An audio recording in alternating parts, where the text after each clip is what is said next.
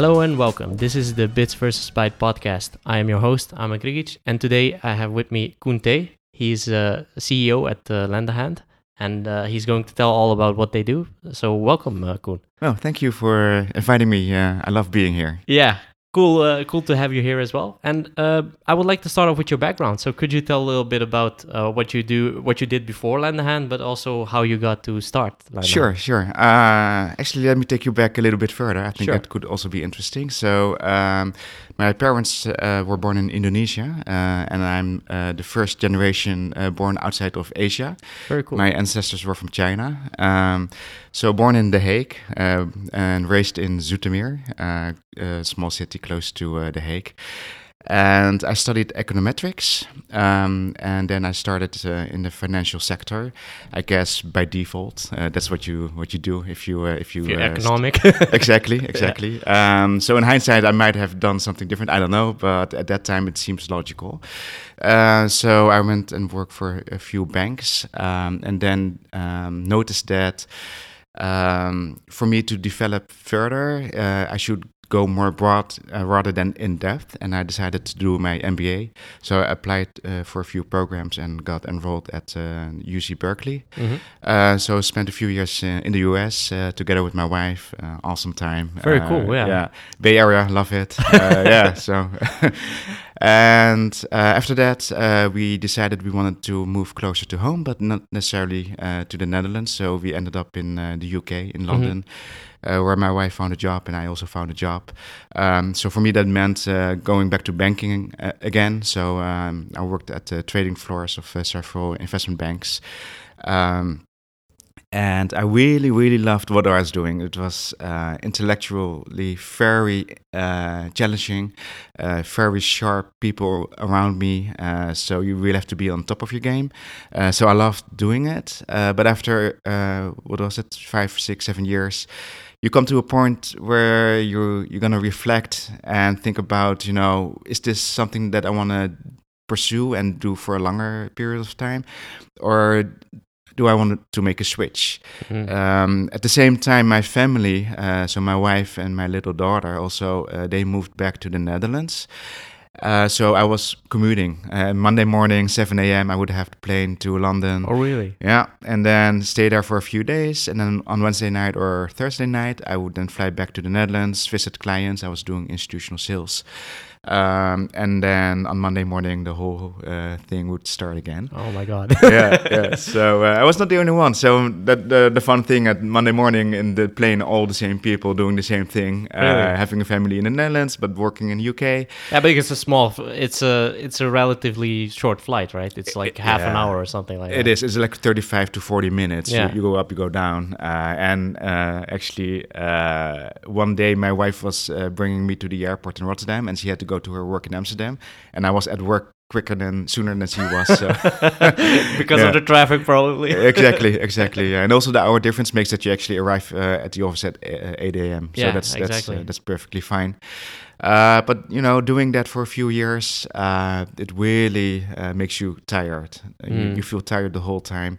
But also, for me personally, I found that I was feeling that I was missing out too much, quality At home, time yeah. with my daughter. Yeah. And I was dreaming of, being able to bring my daughter to school on the bike, So the stuff that actually people, take for granted, I was really dreaming of. And that made me really decide that I should, make decisions. You can't have it all in life. So I discussed that with my wife, and I decided to quit my job.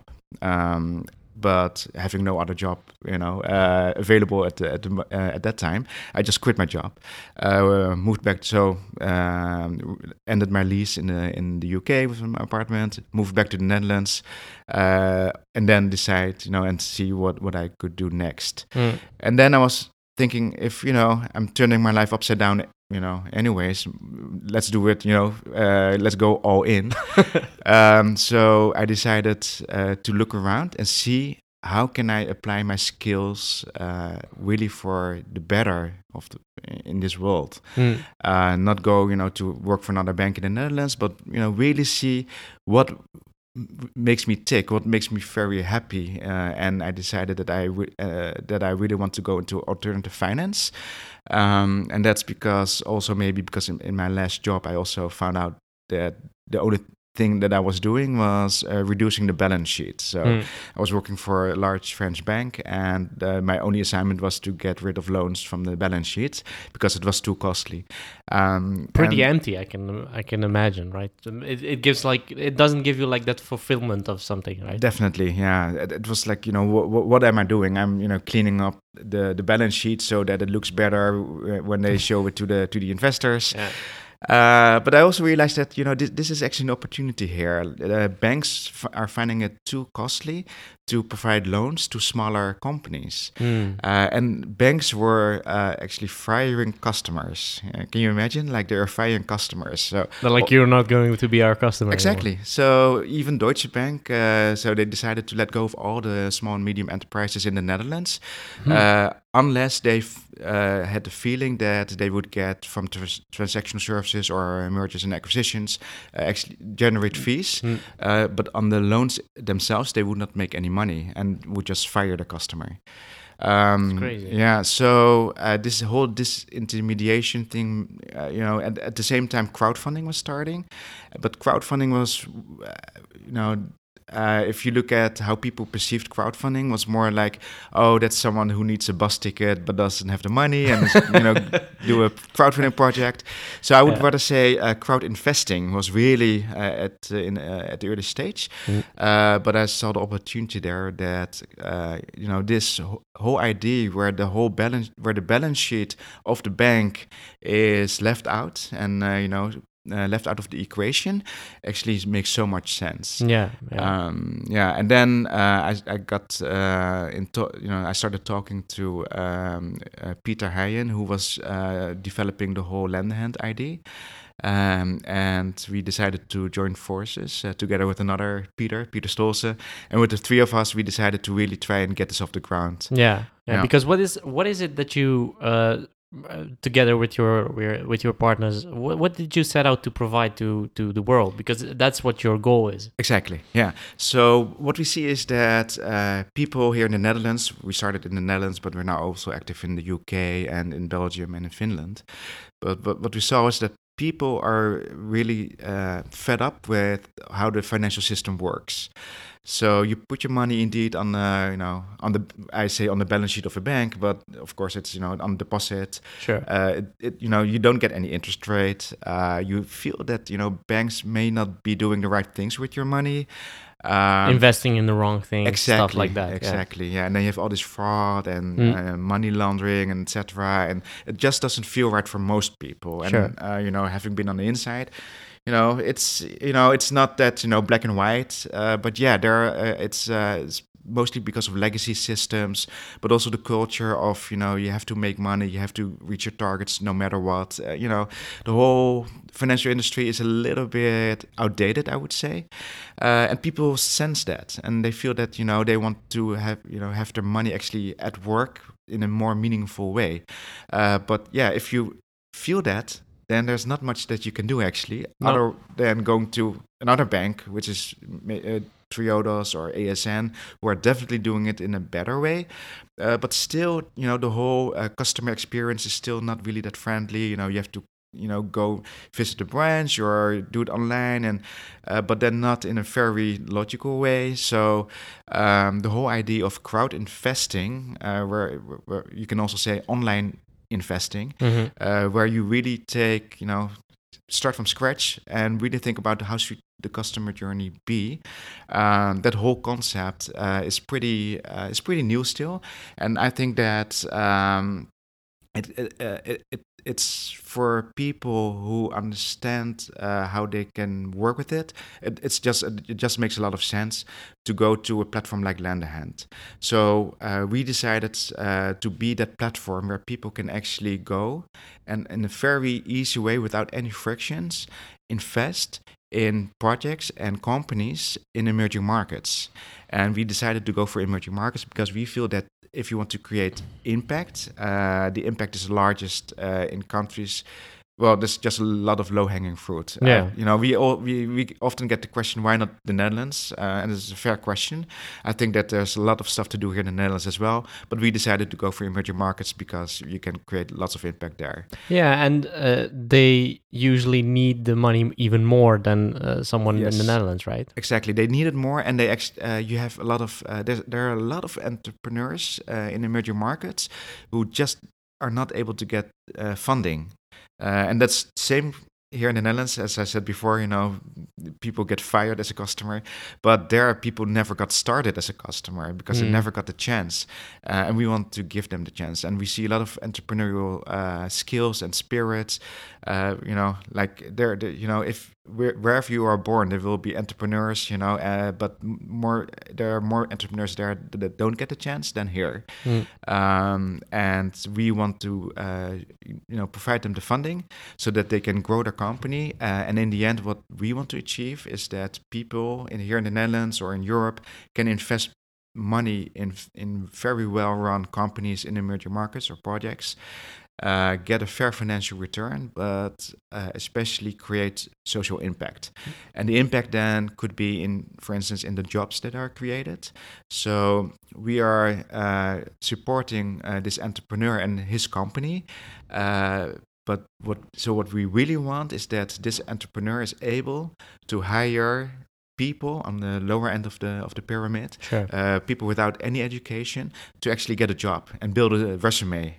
You also have, for instance, microfinance, where we try to steer away from a little bit, where the whole idea is that if you give someone, I don't know, $500, that person is able to buy a cow and sell the milk. So the idea is that everybody's an entrepreneur. If you give them money, they can, start a business, a small business, micro business. We rather believe in the idea that there are successful entrepreneurs out there who can grow their company from 5 people maybe to 100 people. And that's what people also want. They don't necessarily want to become an entrepreneur. They just want to have a job that gives them certainty. Yeah, and that's what we try to create. Yeah, because that's hitting the nail on the head right there. Because I think that a lot of especially in those emerging markets, I think that a lot of people maybe have the ideas and maybe also have the talents to be a good entrepreneur, but they just don't have the chance, right? Yeah.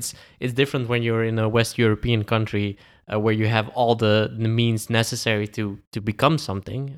It's different in those kind of markets. So what I was wondering about is, because you have an online platform where people can register and start investing, how does that whole process work? So how do you become a customer at Lendahand and also help out others? Sure.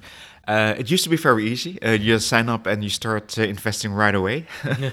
That was before the license. Exactly. Yeah. So we decided to become regulated by the AFM, the Dutch financial regulator, because we feel that it forces, as a startup, you're not opportunity constrained, right?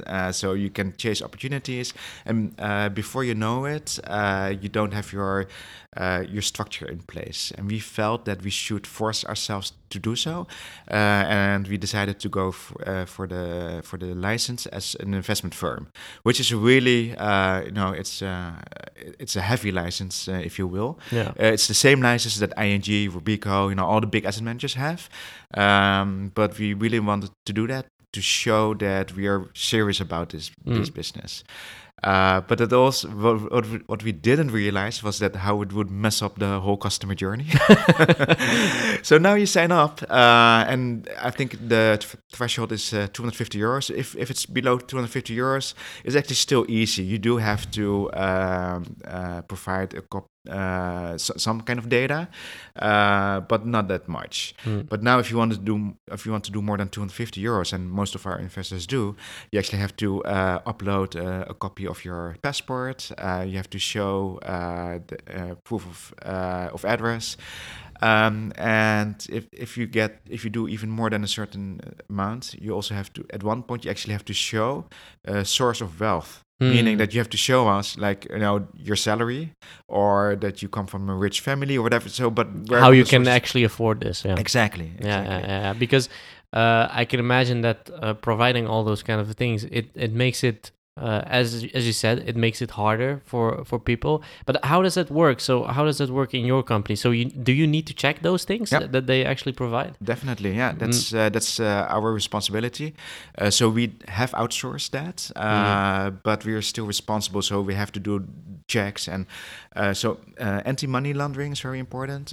Counter-terrorism financing is very important. Sure. Yeah. Then came GDPR. So yeah, it's like that doesn't help. No, we get curveballs. It's good, but yeah, we get curveballs thrown at us. Every few months. But it's okay. We understand what the regulator is doing. We understand where they come from. Sometimes we feel it's a little bit over-regulated, and we also let them know.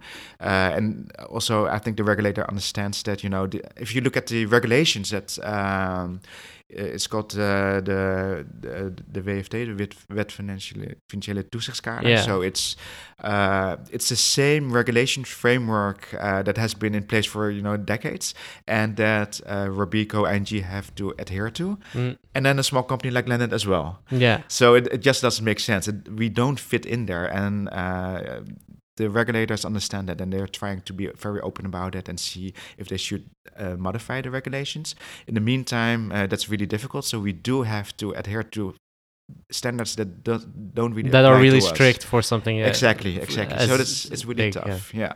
But but back to your question. So suppose you're able to provide the data, and you have signed up. Then actually from there it's very easy. You can go to on our website. You have a few projects that you can see are going live anytime soon, within the next 48 hours. You can have a look at it. We provide all the data.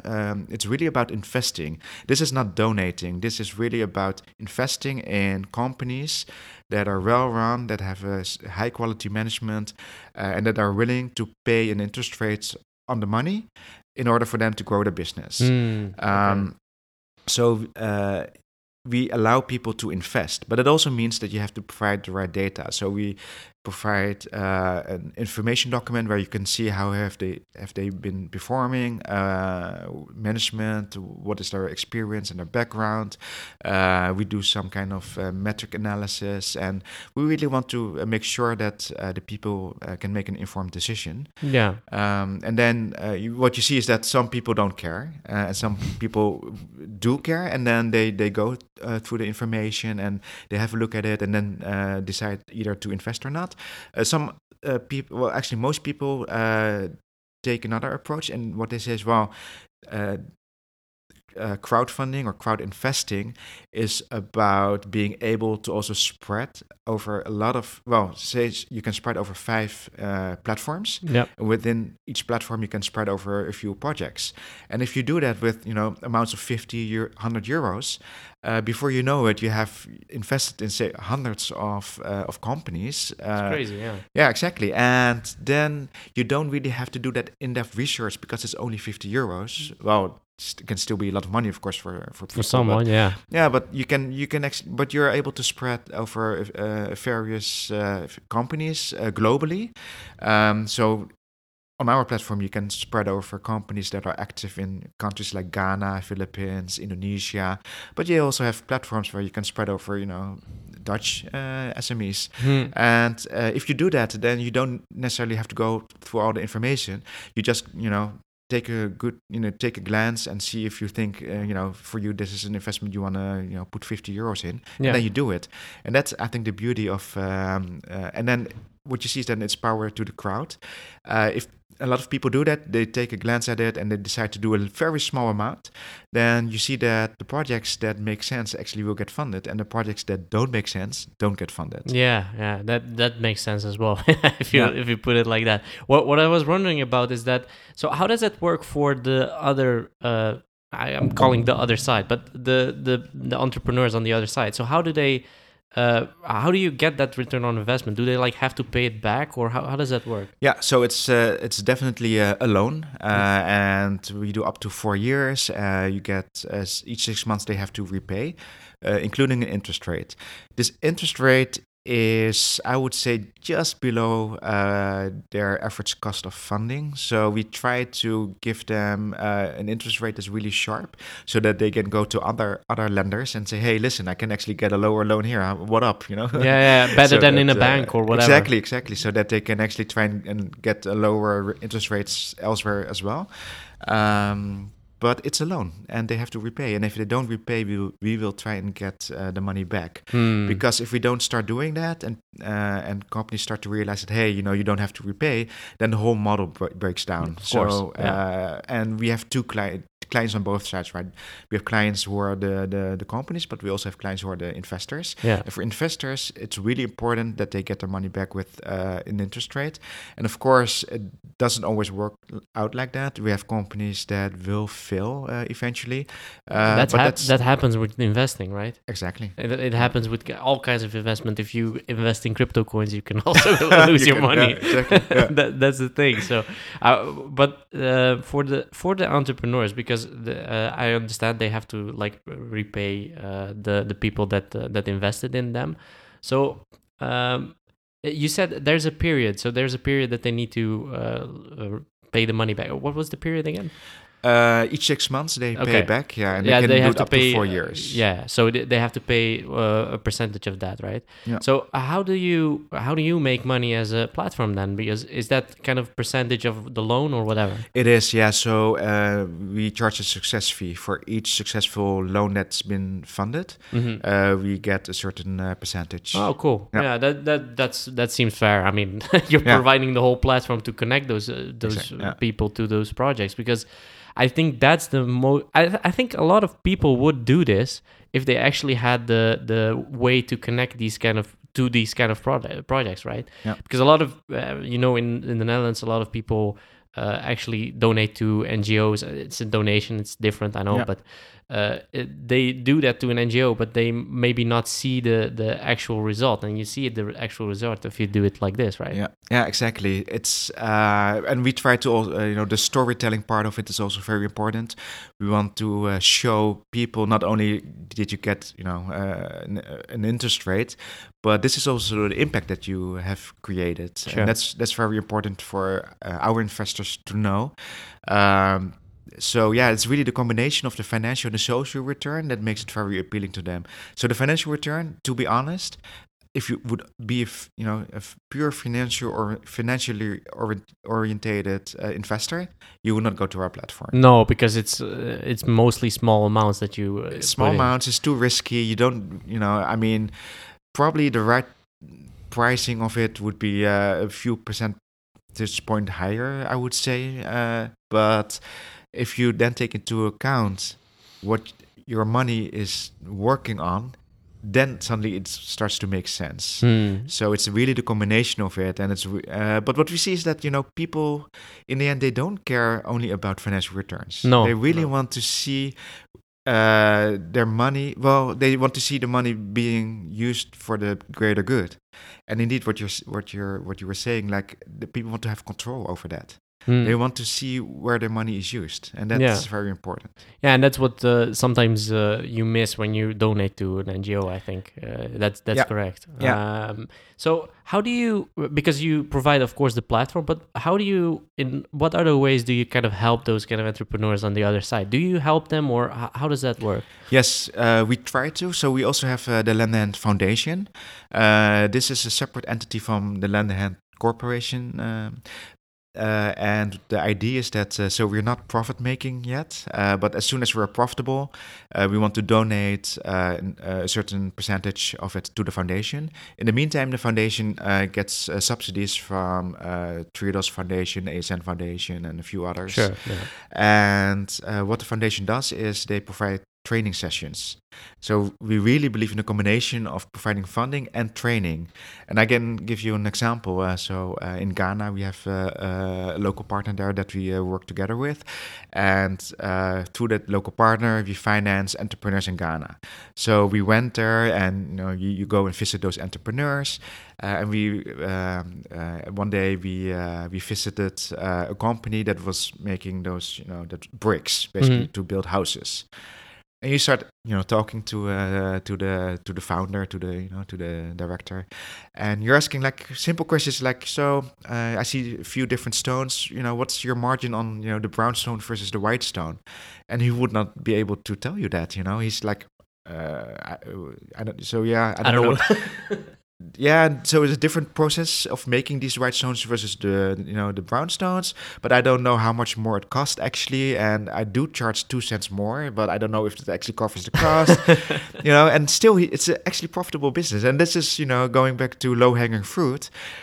If this entrepreneur gets training in very basic bookkeeping and actually in cost accounting, he can actually understand whether he should maybe not making those white bricks at all, and go only for the brown ones and actually make a higher margin. And there's a lot of things that people can actually improve upon. Yeah. Well, they are already making a good business. So that's really awesome. You can actually improve that. And that's what the foundation wants. So the foundation, we're not, flying in experts telling them what they should do.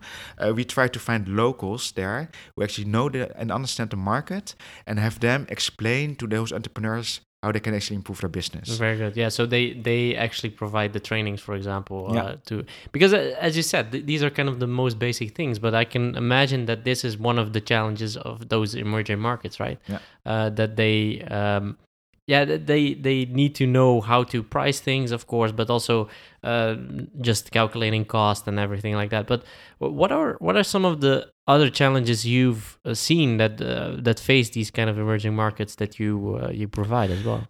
Well, a very big risk overhang always in those countries is the currency, and that's really something that we need to solve. So also at Lendahand, right now, if you invest, you're actually investing euros. You're lending out euros to those entrepreneurs, or to the local partners that we use to finance those entrepreneurs.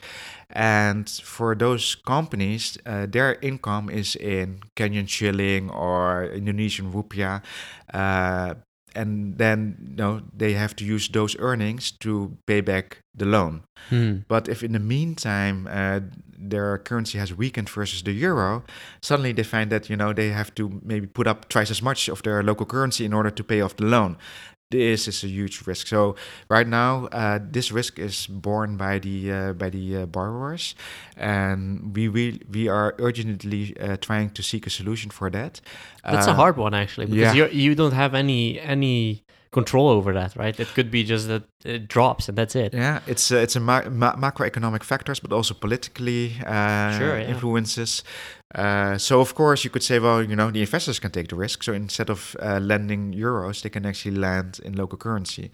But what you see is that most people are afraid of that, and I can understand. Like as I said, you can you can choose your own projects, and you can see, oh, this is with a good management team, I'm gonna do 50 euros. But people probably don't have any vision about the Kenyan shilling. Yeah, like I don't know. Even I would have a hard time figuring out where I think the Kenyan shilling will go to. I'm not looking at that every day. No, exactly. To see how that's going. Yeah. So then people say that's too difficult for me. Then of course I get a higher interest rate if I do it in Kenyan shilling, but I don't understand. I back out. But you do have companies out there that actually provide hedging services. So they are the ones that can actually say, give me that risk. I'm able to warehouse it and eventually offload it to the market. And they can then go to banks and, do swaps and, try to hedge themselves again. But those, and we have discussions with those companies if they can actually provide those hedging services to our investors.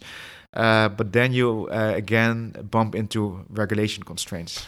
So it all boils down to the same thing here. As a fintech, I guess that's the part fact of life. It's part of life, and you have to deal with it. But again, so now we're talking to the AFM about it, and they are open for it. So yeah, hopefully we get the approval. Yeah, because that's something that I've noticed when I had a previous podcast with Bank as well. They had the same problem, or pretty much the same problem. They were also one of the newer banks that are doing it totally digital, and every regulation was like, okay, we're not really equipped to deal with that, right? Yeah. They didn't think about, of course, they didn't think about it back then when they put up the regulations that there will be platforms like this, like Lendahand, but also Bank, right? That's something that I've noticed is happening a lot in that financial sector, is that it has to kind of get up to speed to the whole online part, right? Yeah. That's something that I've noticed. I don't know if you feel like that as well, but I think that's a big thing. Yeah. So going back to a little bit of other challenges as well. So you started this. How many years ago was this? 2014. Yeah. So it's about 5 years now. So what are some of the challenges that you had, also apart from the license, of course, because that took 2.5 years. We talked a little bit before the podcast, but what are some of the other challenges that you've seen pop up in the last few years, actually? For us, Lendahand specifically, you mean? Yeah, sure. So funding is really hard. So we are a social enterprise. It's easier to go out to venture capital funds and angel investors. Well, angel investors actually do have a different mindset, but the more commercially orientated investors, if you tell them, like, you know what, we are driven by a social mission, but we really believe that if you do that, you can actually create economic value. That concept is really hard to explain. Yeah, they just want to see a return on investment. Exactly. And, that return on investment can come later, but if there seems to be, like there are two rule books, one for commercial ones and one for social enterprises. If you're a commercial entity and you say, I'm not going to make any revenues in the next 5 years, but I'm going to grow like crazy, like Uber, Facebook, whatever, they're like, whoa, well, go for it. And here's 5 million euros. Yeah. If you say we're a social enterprise, we have a social mission, but we're going to create economic value, they're like, yeah, show me first. Sure. So sure. You actually have to prove your concept first, rather than and commercial entities don't have to do that. They have to have a big idea. So getting financing in place is really, really hard to do. But we've managed so far. But yeah, it's not easy. So that's if you're a social enterprise, it's you're 1-0 behind already. Yeah. And you needed to kind of think of this whole platform by yourself as well, right? I mean, there are some platforms that, of course, do some crowdfunding, but it's mostly geared toward a product or something that needs to be created, right? So was that also something that you feel was a challenge as well? Yeah, definitely. Thinking of how this whole construction should go? Yeah, definitely. So you always have this whole network effect that if it works in your favor, then it's really awesome. But if if you start, it's really daunting. Yeah. So where do you start first? So we started to find really good companies in emerging markets. But then you go there and say, we're going to start a crowdfunding platform, and then people are going to invest in you. And like, so how many investors do you have right now? None. They're like, they still have to come. Exactly. So come back when you have, a few hundred, few thousand of those investors. And then if you go to, investors say, we're going to build a crowdfunding platform where you will invest in really nice companies in emerging markets. They say, where are they? Well, we have to still find them, You have this whole chicken and egg problem. Yeah, exactly. Yeah. So, and then you have to be lucky. You have to get a break. Yeah. And we got that. We got a break by finding eventually a good company where we could start. That said, you know what? I really believe in this concept, and let's do it. And then, of course, on the other side... That's important. That's really important. And you have to have that break. So every startup deals with it. I mean, you can have the best people in place and the best structure, whatever. In the end, you need a break. And we got that break. And then you go, on the investor side, you go to your, friends, family, and fools who always believe in you, and they start investing. And then the network effect is going to work for you. And you see that people are actually referring, and we get high grades actually from we have the feedback company on our website, and I think we score a 9.0 there, so really Crazy. High. And it's really hard for people to refer financial products to friends, because the the probability of losing your money is always there. But people tell about this is a whole new concept where you can invest in really cool companies, and the ball starts rolling. But yeah, before you get there, it's really hard to actually get the first Yeah, few so in it's place. it's like most startups, right? The first few years are kind of make or break, right? Tropical years. Yeah. I think that was a lot of headaches in those years. Exactly. Yeah. So, and it still is. And then maybe another challenge, also as specifically as a social enterprise, is to get talent on board. Sure. As a startup, but it also relates to the first problem of getting funding in place. We were not able to pay good salaries. Some startups actually are able to pay good salaries because they're well funded. For us, that was not the case. But at the same time, you also don't want to compromise. You only want to hire the best people available in the market. Yeah. But so there we were trying to get the best people in the market, attract them with little salaries. So of course you can give them options, which aligns them with the company and gives them a little kicker in the future. But still, it's really hard. And then it's really about selling your company to those kind of people. But there also we were lucky in the sense of timing. If we would have started Lendahand, say, 15 years ago when I started entering the market, we probably wouldn't have been able to start it and attract the right talent, because at that time the mindset of the graduates is different than it is right now. Sure. Yeah. And right now you have young people. So for me, people quite often ask me like, so how did you come about and make that switch from an investment banking career to try and work for a social enterprise? And I give my story, and people say, wow, that's awesome. But what I really admire is the people who decided from the get-go, I want to work for a company where, it's driven by social mission, where I can create impact, where I can add value to the world, and, I'm going to make less money. That's perfectly fine. Yeah, because that's the age-old thing that we also have. I mean, we're a small company as well, but it is really hard to attract talent. Is not the point here. It's actually the amount you're going to pay them to have them on board, right? Especially when it's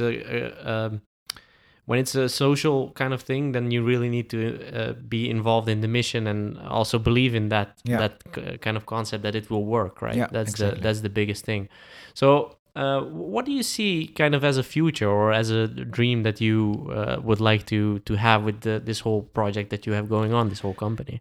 Yeah, that's a tough question. It's a really tough question. I'm all up for the tough questions here. Yeah, but it's a good question. And so the way we see ourselves going forward and the industry is, so first of all, this whole idea of people deciding where they want to put the money to use is going to stay. Sure. This is not going away.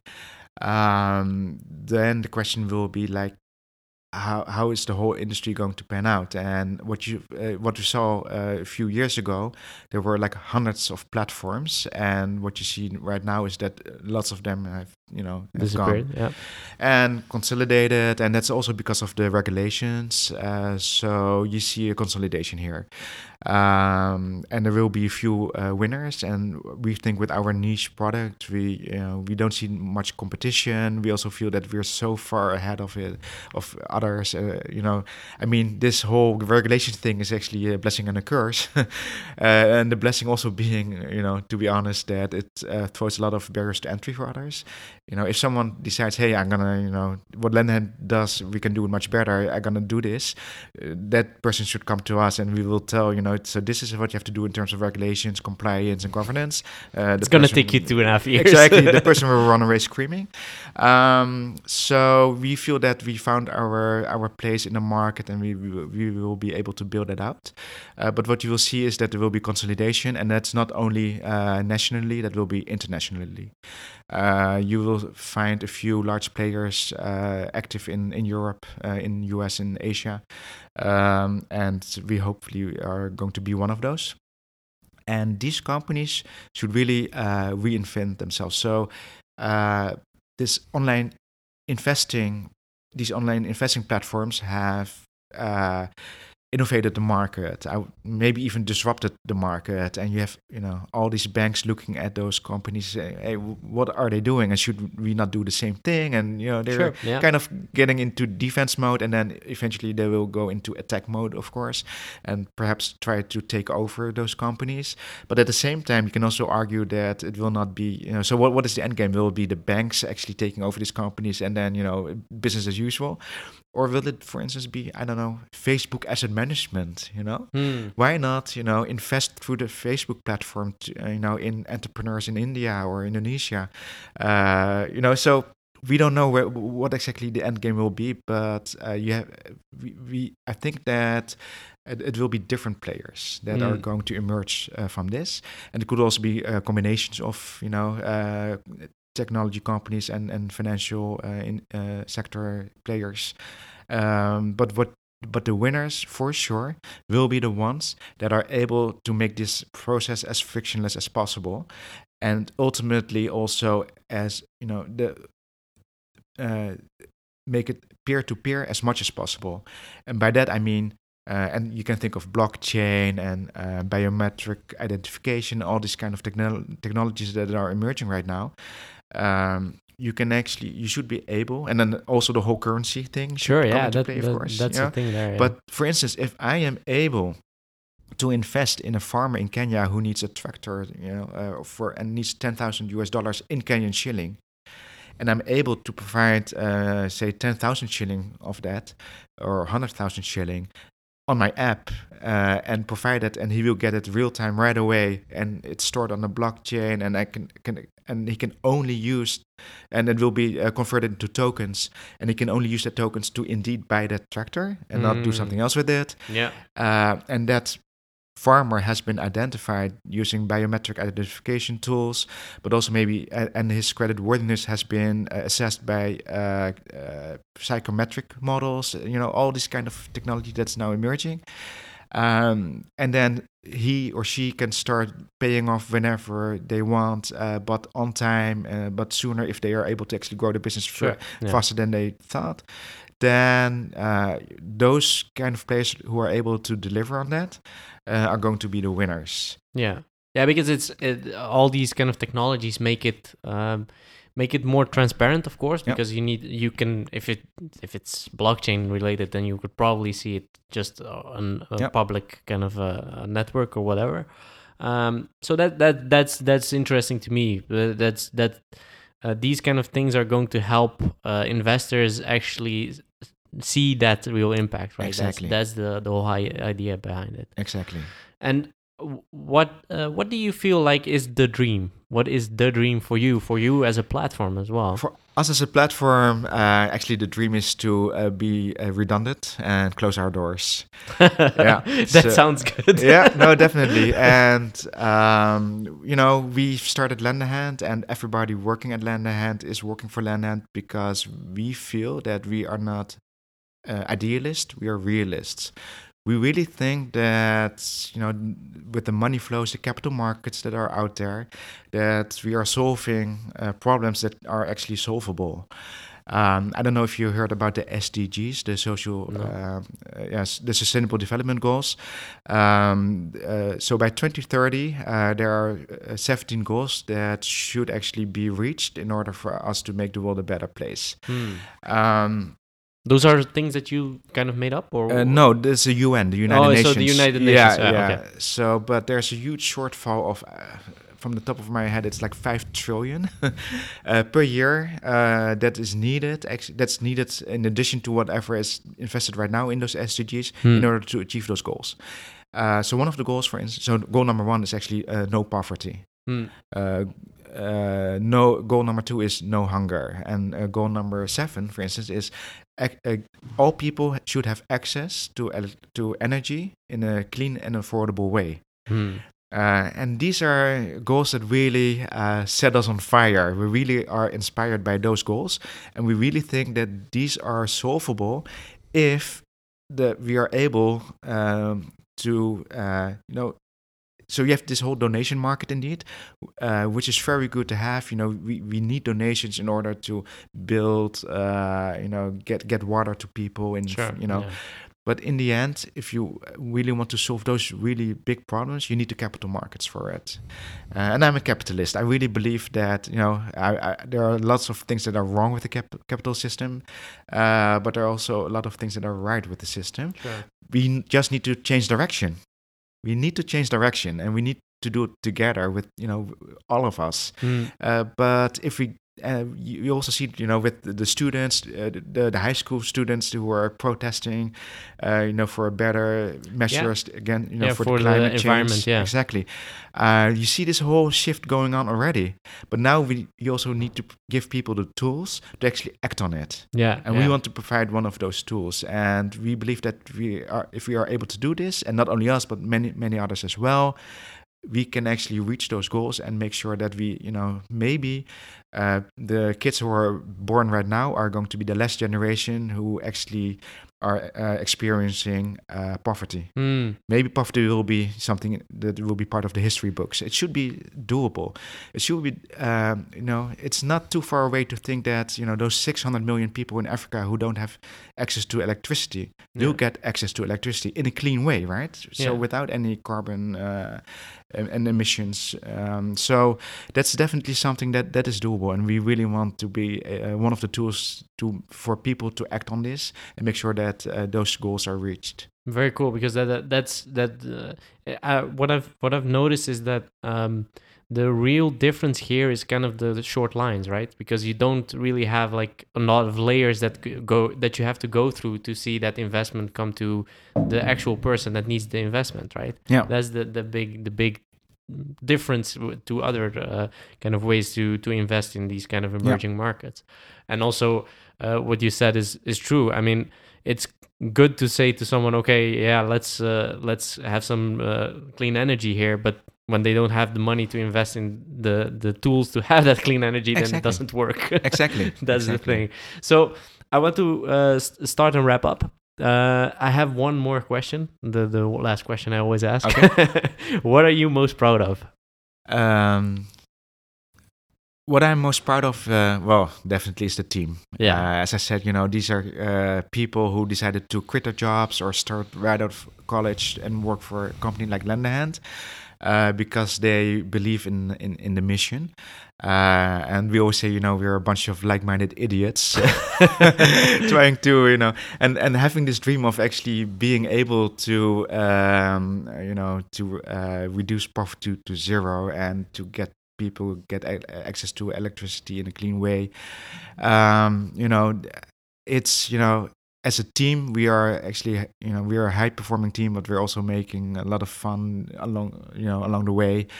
It's really awesome to, sometimes I just, if I look around me, at the office, I'm really proud of what as a company, what we have achieved by being able to bring this kind of talent together and work on a mission. So that's definitely what I'm very proud of. Very cool. And I would like to end it on that because I think that's a good send-off. So how can people find you on the internet? It's lendahand.com. Sure. Okay. I will put it in the show notes as well, cool. Of course. Thank you for being here. Thank you for your story. I think it's very inspiring to hear this kind of things. Thank you. For the listeners, of course, you can find the Bits vs. Bytes podcast on bitsvsbytes.com and also on all social media. It's all Bits vs. Bytes. So on Twitter, Instagram, and also on LinkedIn. And you can find us all on the major podcasting platforms. So Apple Podcasts, Spotify, Stitcher, TuneIn, SoundCloud. I think I have everyone. So that's it for now. And I would like to thank you for listening. And until next time.